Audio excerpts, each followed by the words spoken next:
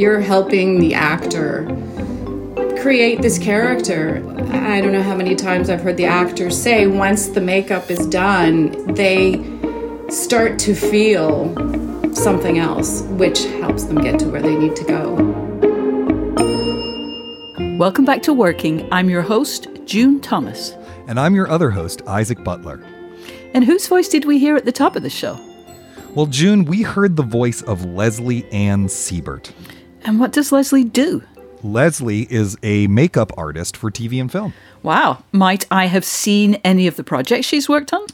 Well, are you a Resident Evil fan, June? Not so much, actually. Well, that's okay, because she actually has a lot of projects in her resume, literally dozens of them. I mean, she's worked on everything from Resident Evil Afterlife to both American Pie and its sequel, and she did the TV series of Margaret Atwood's Alias Grace. I mean, she's got a wide range of work, but most recently, and it's actually the thing we are talking about in the episode itself, she did the makeup for the children's horror film Night Books, which you can see right now on Netflix. It's been a big Halloween hit, and since this episode is airing on Halloween, we thought it would be fun to talk to her. That's a perfect fit.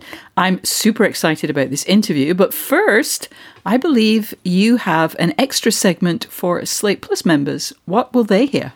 Yeah, Slate Plus members will hear a couple of extra tidbits from my interview with Leslie. We talked about how being a makeup designer has really shaped how she views the world and how she watches films. You know, what does she notice walking down the street that we might not, or watching the news even? And how does she feel when she sees other people's work on camera? And then we talked a bit about how to refresh yourself creatively between projects. I think you'll be surprised by some of the things that she does between projects to just kind of clear the slate. Wow, that sounds fascinating. And fortunately, it's incredibly easy to subscribe to Slate Plus. In fact, for a limited time only, it's extra easy. This year marks the 25th anniversary of Slate, and for a limited time, we're offering our annual Slate Plus membership at $25 off.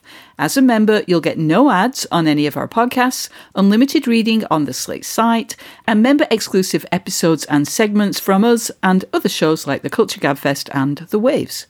For the last quarter century, Slate Podcast has been covering all the major news events, from elections to social issues to historic court decisions. Our culture shows have debated if things are sexist, they almost always are, named the best summer songs, and explained the latest TikTok trends. If we've become a part of your listening routine, we ask that you support our work by joining Slate Plus. You can sign up right now at slate.com/workingplus to keep us going for another 25 years. Again, we're giving you $25 off an annual membership through October 31st, so you need to act quickly. Sign up now at slate.com/workingplus. Okay, let's hear Isaac's conversation with Leslie Siebert.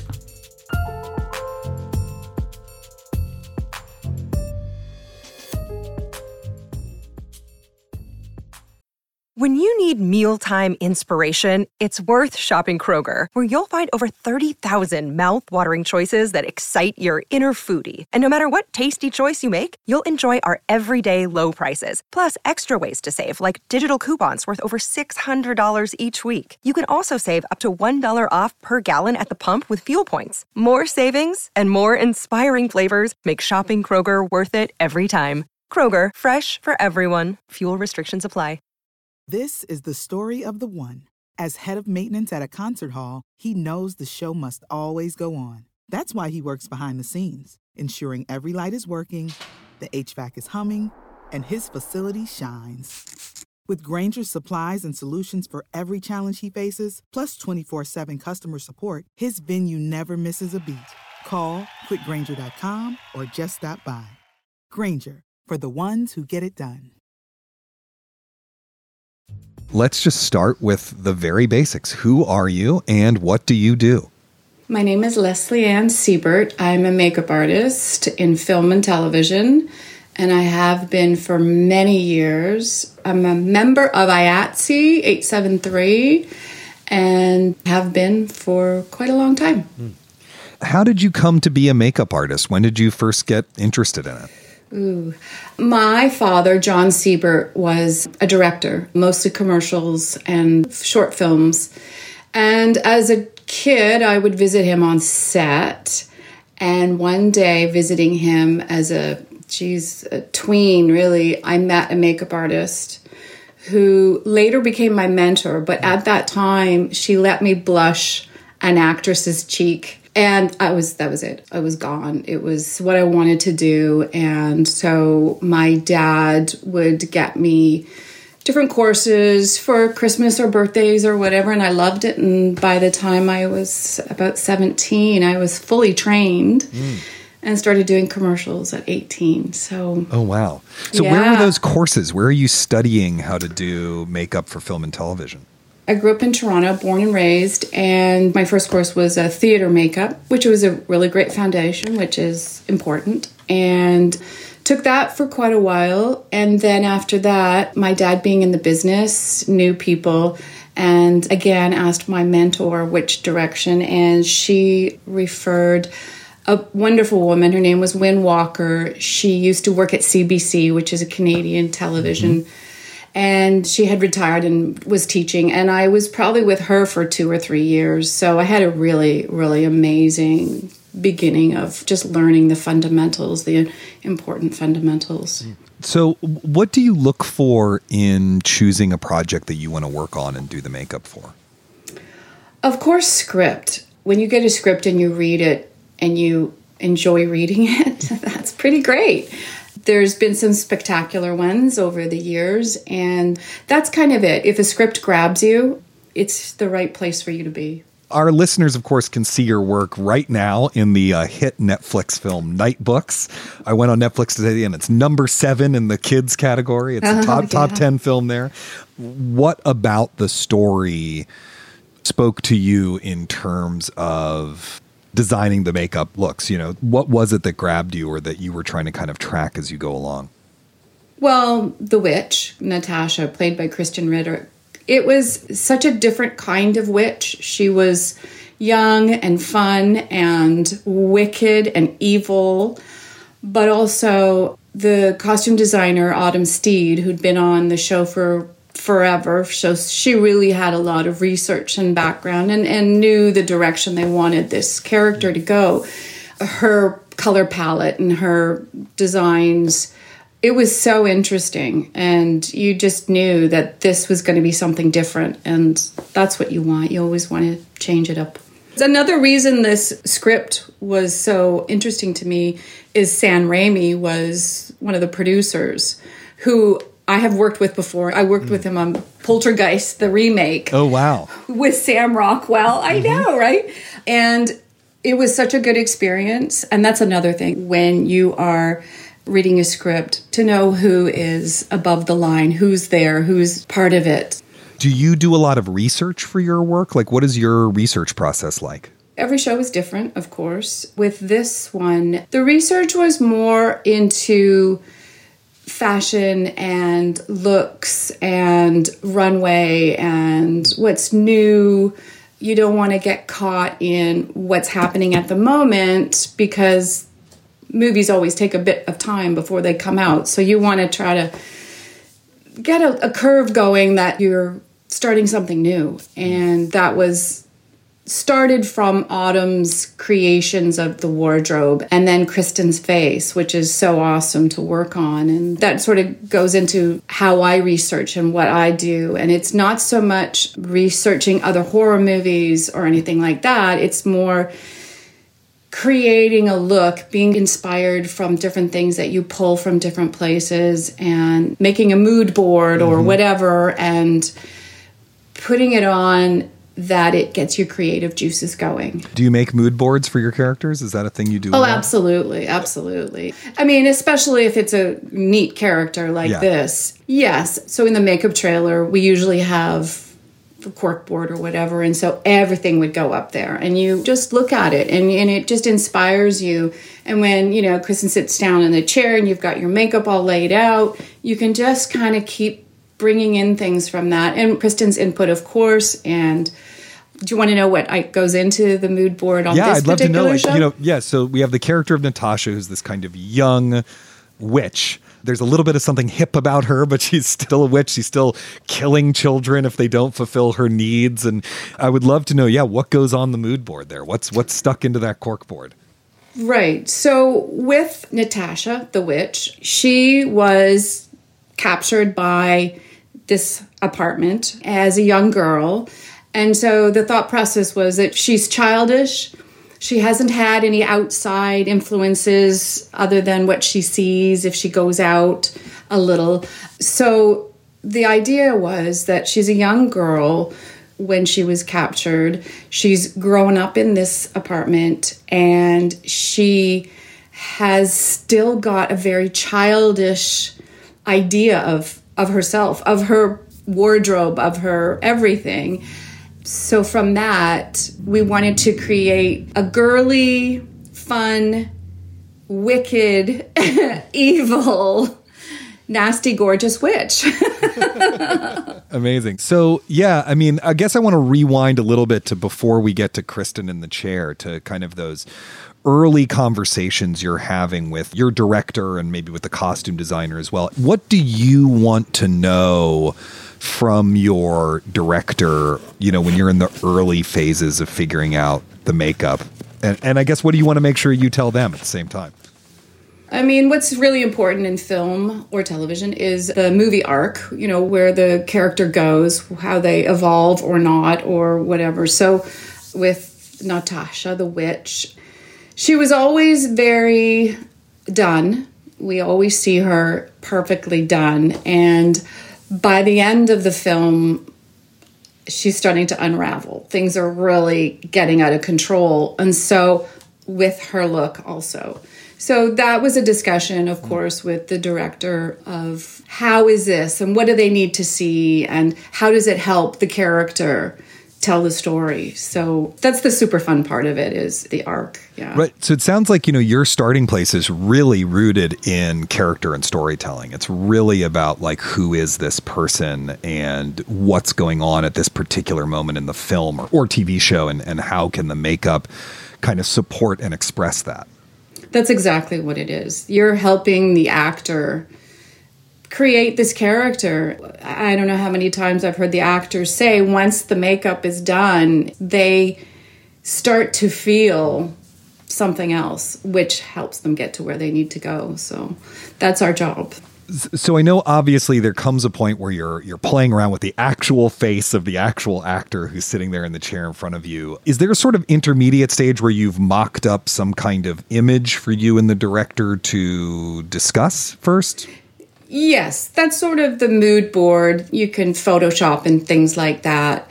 But I find, because Photoshop is a two-dimensional image, it's just so much better to have the board, have the feeling of what you're going to do, and then tests. So we have lots of tests before we start shooting.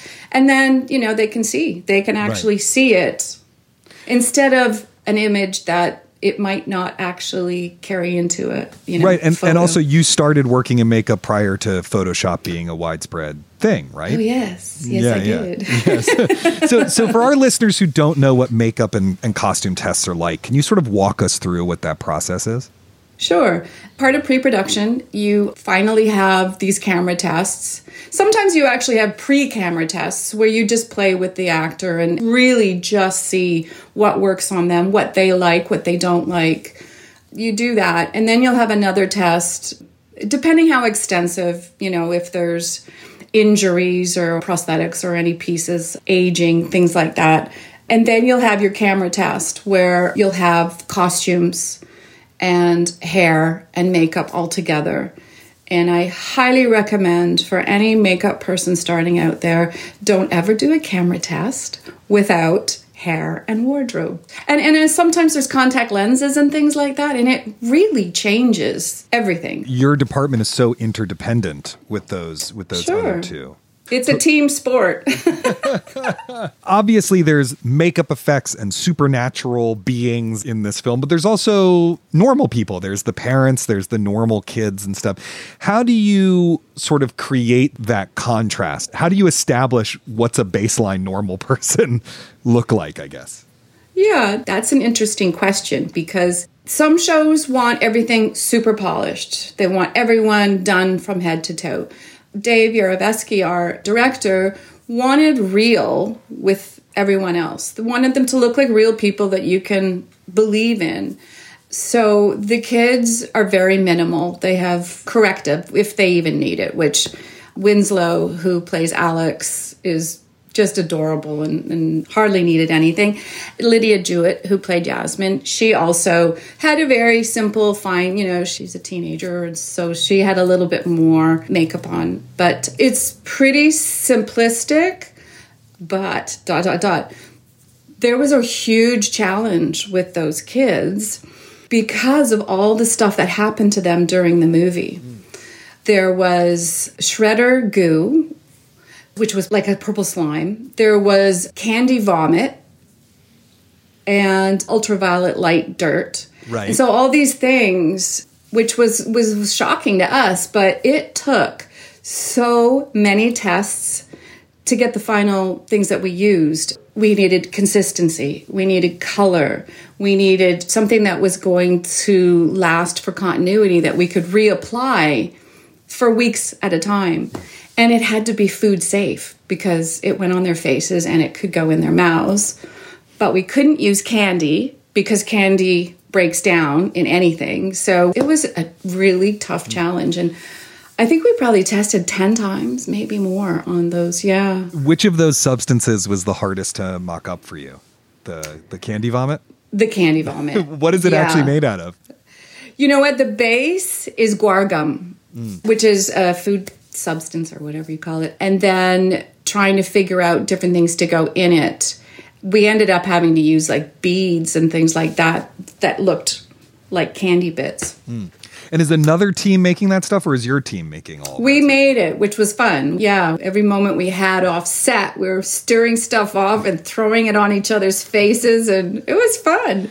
Yeah. Do you get to Good do that a lot? challenge. Is that like a part of the job that you really enjoy, or? Yeah, I love to do it, but most shows don't have candy vomit. Right. And that's the thing, it's never been made before. So Dave, our director, had a real, very distinct look of what he wanted. And so we had to make it happen. And so test after test after test until everybody was happy with the color, the consistency, because it also has to go on the wardrobe, but it can't be the same product because on the wardrobe, Oh, wow. it has to stay forever, right? And it can be plastic or it can be whatever. But on the face, it has to be completely different, like a food item. So, But it has to read as the same substance. absolutely. So that was the challenge. It was when you're just reading the script, you're like, oh, yeah, that's great. Candy vomit. Sure. Sounds lovely. Right. Yeah, right. Yeah.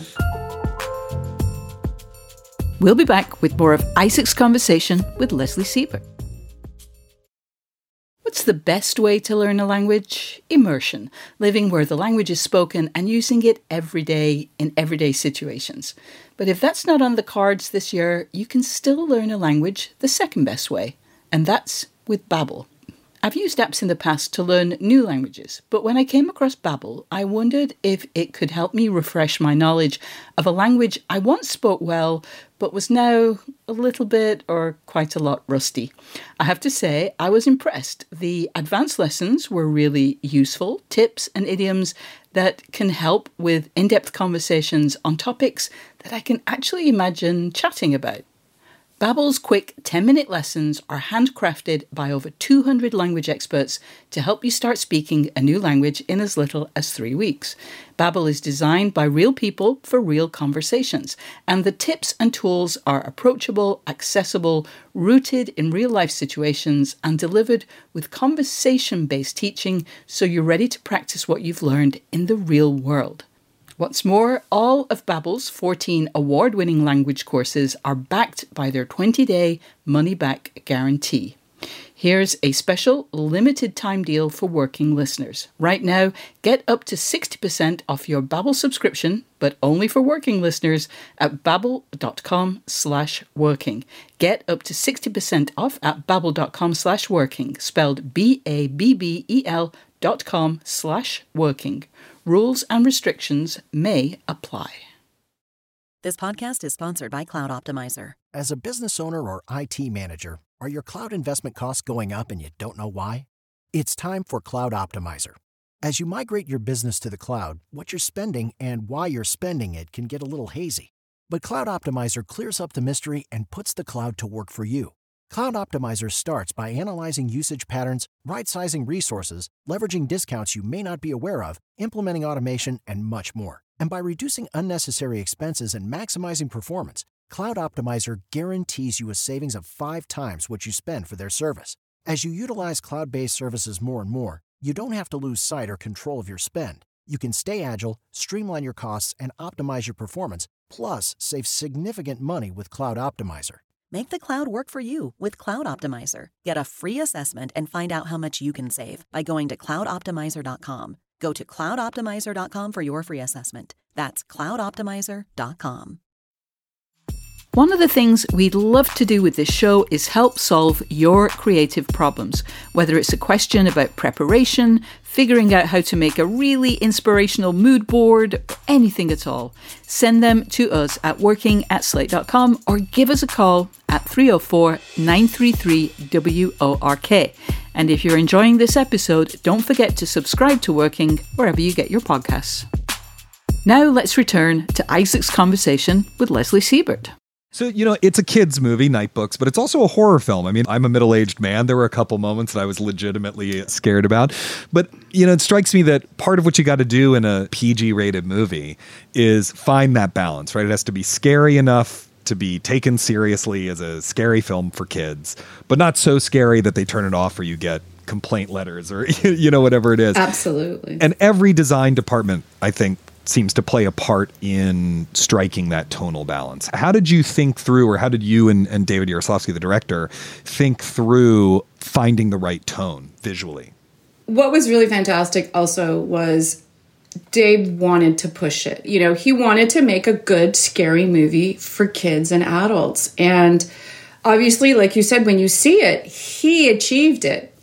I think what helped for the makeup department is there's no blood. So that, I think, is a whole scariness and reality to itself. Whereas, like I said, the candy vomit, the shredder goo, the shredders were terrifying too, right? But the colors and the camp, and that's purely up to Dave and the producers, how far can they push it? Right. And so I think makeup helped by having these great colors and having the brightness and having the fun.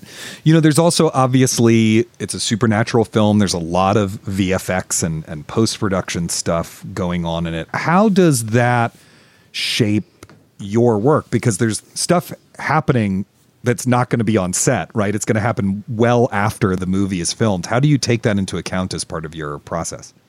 Quite often they'll have storyboards and things like that just to piece it all together so everybody's on the same page. They did that also on this one. And so you get a glimpse of what it's going to be, a very, very rough glimpse of what it's going to be. And so you can do your work according to that. But with Kristen, really, I think the only thing that changed was she would do the blue mist and the eye color. But the rest of it was real. Once the film is actually in production, once we're on set, what is your role at that point in the process? What are you doing in the day-to-day of shooting the film? Makeup. At that point, you're applying everything. Absolutely. So, every morning we come in, we have our call time, usually an hour or more before crew call so that everybody's ready before, the crew gets there. Kristen's makeup was quite extensive. I think it was probably about an hour and a half, maybe, tops, maybe an hour and 15 to do. So it's not like those Star Trek crew calls where they're like, I was in makeup for 8 hours. That's the thing with when you're working with kids, you don't have much time on the clock. So you have to be fast. Kristen's very professional and she sits and she lets you do your work. And we had designed everything before we started shooting pretty well.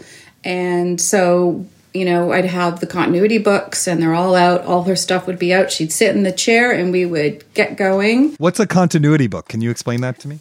Oh, yeah. So every makeup artist and hair person and costume person, you must have a continuity book, which they never shoot a movie in continuity. They always jump around. And so in one day, you could be changing the look 3 times from a different shooting day, script day. So say day one, Kristen's got the pink fuchsia lips and she's got whatever, right? So you just have to make sure when they're shooting that scene, she has that exact same look and the costume and the hair. So your book is your Bible, basically. You just have to refer to it all the time, and like so every day. It's got basically like a photo of what the finished thing is supposed to look like, and then you are matching to that image. Absolutely. And then you'll have your write-out of what you have. And also the digital copy is great if you need to send it to someone. But the working one for makeup, I don't know how people do without, because you can actually put the color, the actual eyeshadow color into the paper, So people, if they do it all digitally, you can't do that, which I guess, works for some people. But I believe that you need to have more detail. And then in between takes, are you touching up? Absolutely. When you see all these YouTube makeup people that look perfect, it lasts for about 5 minutes. So yes, all during the day, you will do touch-ups. Usually right before they start the camera rolling, they'll say finals, and you hair, makeup, wardrobe, zip in there and you do your finals, whatever you need to do, lipstick if someone's had coffee or whatever. Right, because it strikes me that it must be part of the design process, to take into account that this stuff is sort of constantly being destroyed and then needing to be refreshed because they've got a gajillion watts of light on their face. Maybe they have food or they're crying and that's going to screw everything up. That must create certain boundaries in terms of, I don't know, how elaborate or which substances you can use or whatever. For sure. Durability is a huge part of movie makeup. You can't apply something that doesn't have staying power. Right. Unless it's a very short scene and it's only one off and you're never going to do it again. Because a normal day is 12 hours. When you have kids, it's less. But then the kids will wrap and you keep shooting with the main actress for 14, 15 hours and you do her close-up on the 15th hour. Almost always. Because that's just the way it works. Right. And so for what you started in the morning at 4 or 5 in the morning, at 9 at night, it has to look exactly the same and just as perfect. So, yeah, there's maintenance. Has the advent of digital cinematography and higher res cameras and things like that, has that changed your job because the level of detail that the camera can capture is so much higher? For sure. My career, I've been lucky enough. I started in feature films. And so I always have done a feature film makeup that is going to be flawless. And so with 4K and all of these there's also beautiful makeups out now too, even before my time. There was Max Factor and things like that. They were quite heavy that were fine way back in the day, like the pancakes and things like that. Because the film quality wasn't as good and the lighting wasn't, So yes, definitely now there's beautiful products and the lighting makes a big difference too. But I think for myself, I have always done a flawless makeup if that's what is needed. And so I didn't have to alter too much. You do have to be careful of different foundations and things like that, and different skin colors, There's just gorgeous things out there now where they didn't used to be. And so you'd have to be careful, that's all. But that's the main thing is, I believe if you are in daylight and you look at a makeup that you've done and it looks beautiful to your eye, close up, then you're okay, you're going to be fine. But if you take someone outside of the makeup trailer in daylight and you see something, then they're probably going to see it on camera. Right. You can't hide. Yeah. Yeah, totally. It's fascinating to me thinking about makeup for film, exactly how much work goes into just what we think of as looking natural, that it's not that the person could just walk out of the trailer and then, they're ready for their close-up Mr. DeMille. So, I know it changes project to project, but for our listeners who might not sort of know that much about makeup and film, like, it takes a lot to get someone to just look normal, right? It takes a lot to just have a kind of natural look, quote unquote, looking person. It does. More for some people. The main thing, like if you're doing a straight makeup or a corrective makeup, is the quality of the makeup you're using and to color match the skin. I mean, you don't want to change people's skin color too much because it never looks natural. Some men on film don't need makeup. They might need a little bit of powder or something like that. I always feel less is better than more, but you need a little bit just to even out the skin tone. So there's a few actors out there that don't need anything. But wow. Yeah, absolutely. But in general, yes, it's surprising when you do a straight makeup how much makeup actually goes on.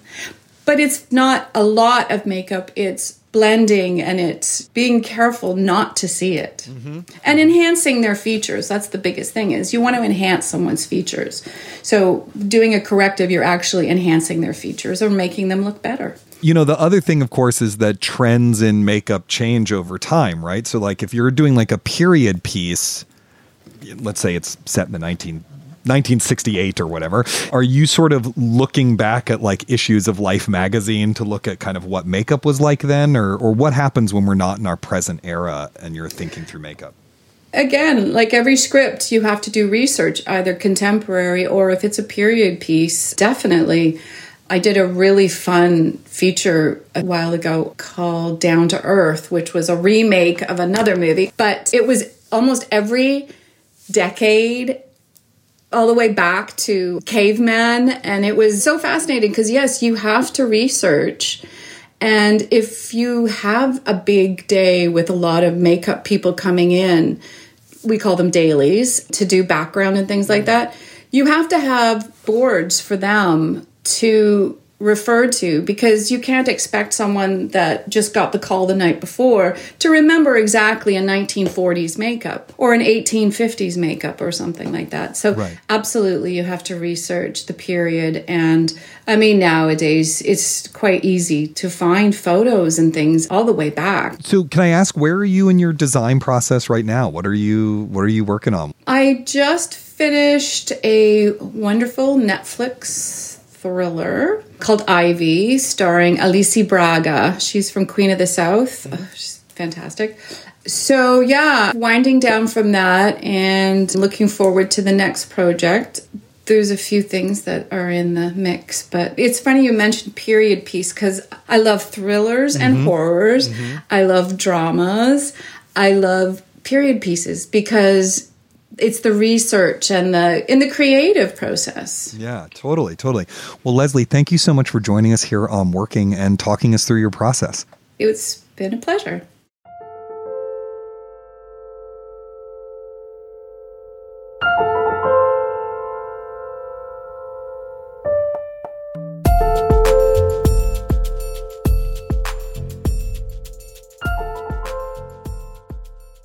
Isaac, that was fascinating.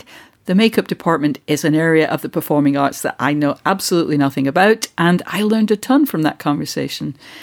As you said, we talk a lot about collaboration on this show, but it was fascinating for me to see how interconnected the hair, makeup, and costume departments are, but at the same time, how different their needs are. So in the case of Candy Vomit, I loved how much time you devoted to Candy Vomit, by the way, in the interview. It needs to look the same on faces and costumes, but the underlying needs of how the product has to behave is very different. So they're actually made of different things. That's a crazy feat of coordination and chemistry. Yes, indeed. And let me also just say, Candy Vomit, Candy Vomit, Candy Vomit. You know, I'll admit that makeup is an area of film and TV production that I didn't know that much about either. And you zeroed in on one of the things that was really surprising to me. I mean, it's a no-brainer on some level, right? Anything that you're wearing or that's on your body or your face in a film, it's going to have to be worn under hot lights with a camera pointed at it, potentially all day or even for several days straight. And it's going to have to look exactly the same in every shot. If you know much about how TV and film are made, you probably understand that cognitively, but the actual real world implications on that for anyone in design and production, they're actually pretty enormous. Yeah, no kidding. I loved Leslie's story of falling in love with makeup after a sort of magical encounter while visiting her dad's workplace and deciding then and there that that was what she wanted to do with her life. And then doing that and having a successful career. In your experience, how often does that happen to people who work in the arts? Like, where it's effectively a dream imprinted on them since their childhood. And do you think that's a good thing? Well, I've recently been asking this question of a lot of our guests, and it definitely appears that, a la Peter Parker, there's a moment in high school where they get bitten by whatever their version of the radioactive spider is, and that's that. Their fate is sealed. I mean, there's exceptions to that. Morgan Rhodes, who was the music supervisor we spoke with a few weeks ago, originally wanted to be a voiceover actor, and then she was a DJ before she was a music supervisor.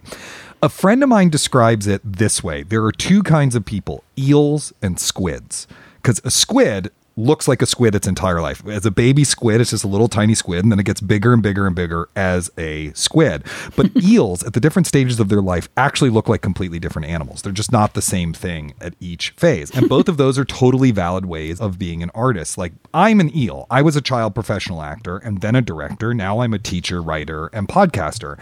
I don't think there's anything wrong with being a squid, but I do think the idea we have as a culture that you sort of have to know what you want to do at a really early age, and then you're locked into that for the rest of your life. I mean, it's okay to figure shit out in your 20s and then figure it out again in your 30s. I mean, did you always want to be a podcaster at Slate.com when you were a child?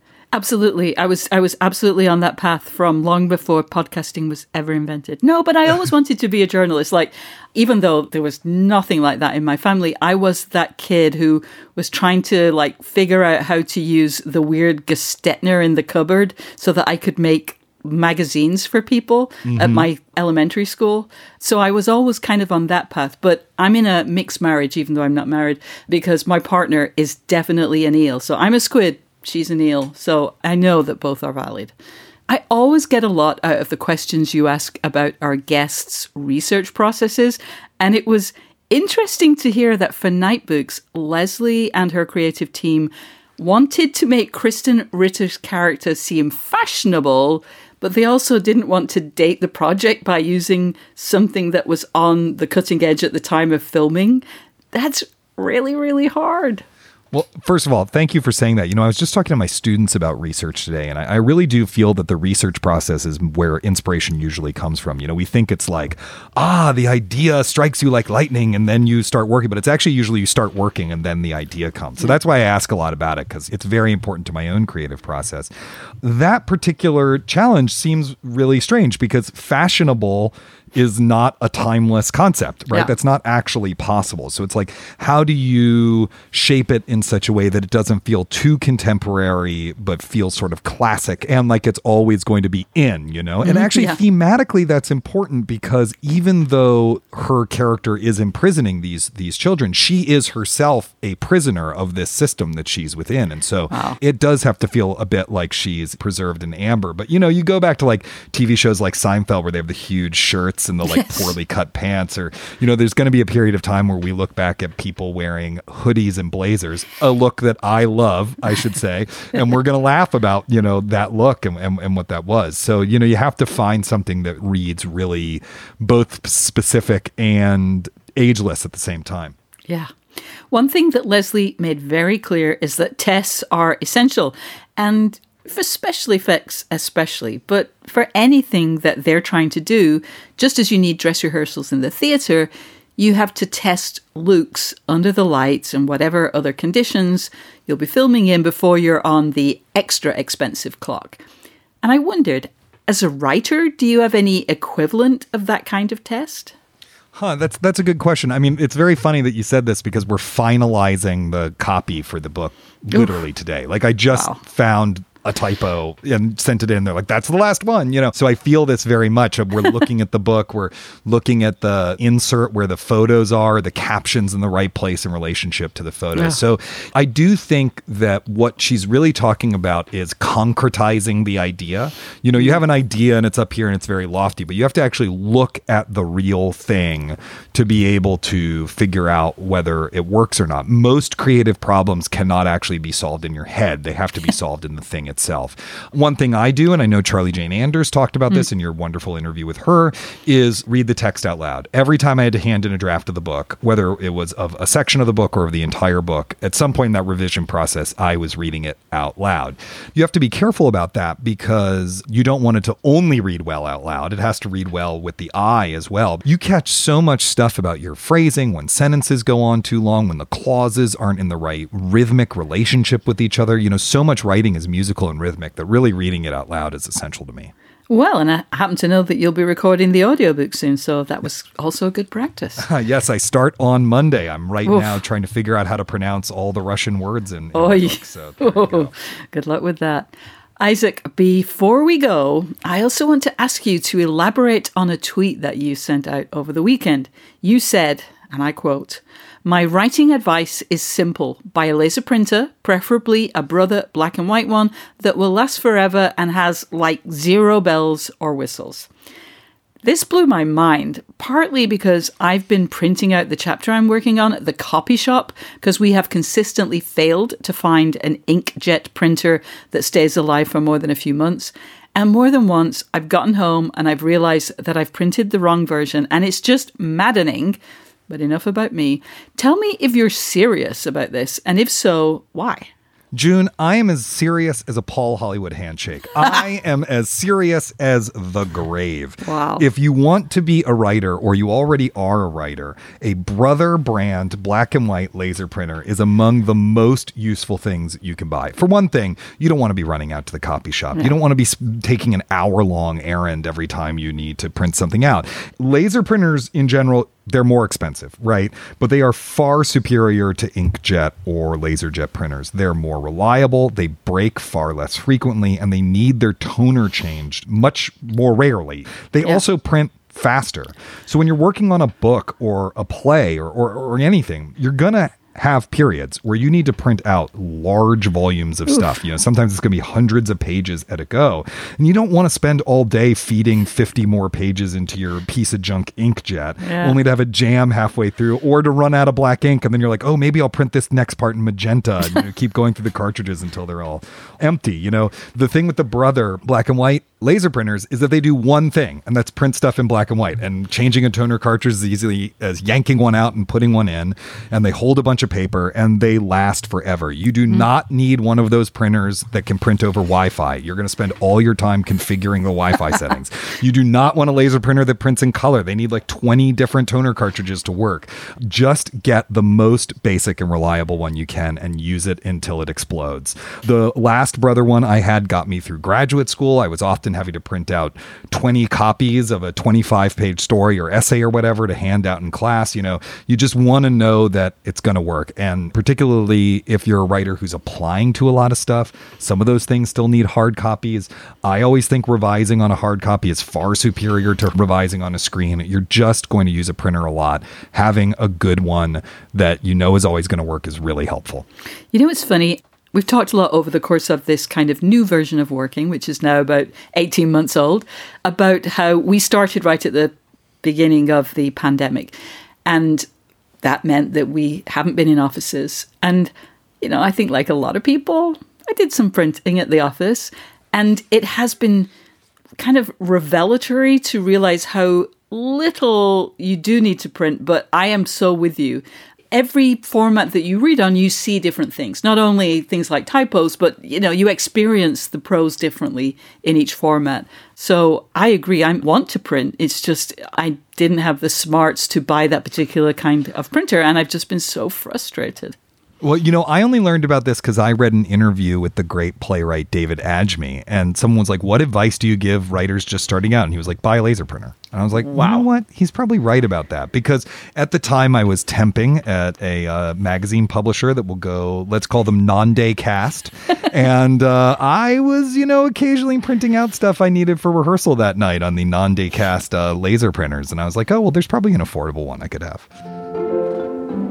All right, listeners, we hope you have enjoyed the show. If you have, remember to subscribe wherever you get your podcasts. That way, you'll never miss an episode. And just a reminder that there's a special 25th anniversary offer available through October 31st. It's $25 off your Slate Plus membership. To learn more, go to slate.com/workingplus. Thank you to this week's guest, Leslie Ann Siebert, and to our fabulous producer, Jessamine Molly, who's stepping in for Cameron Drews.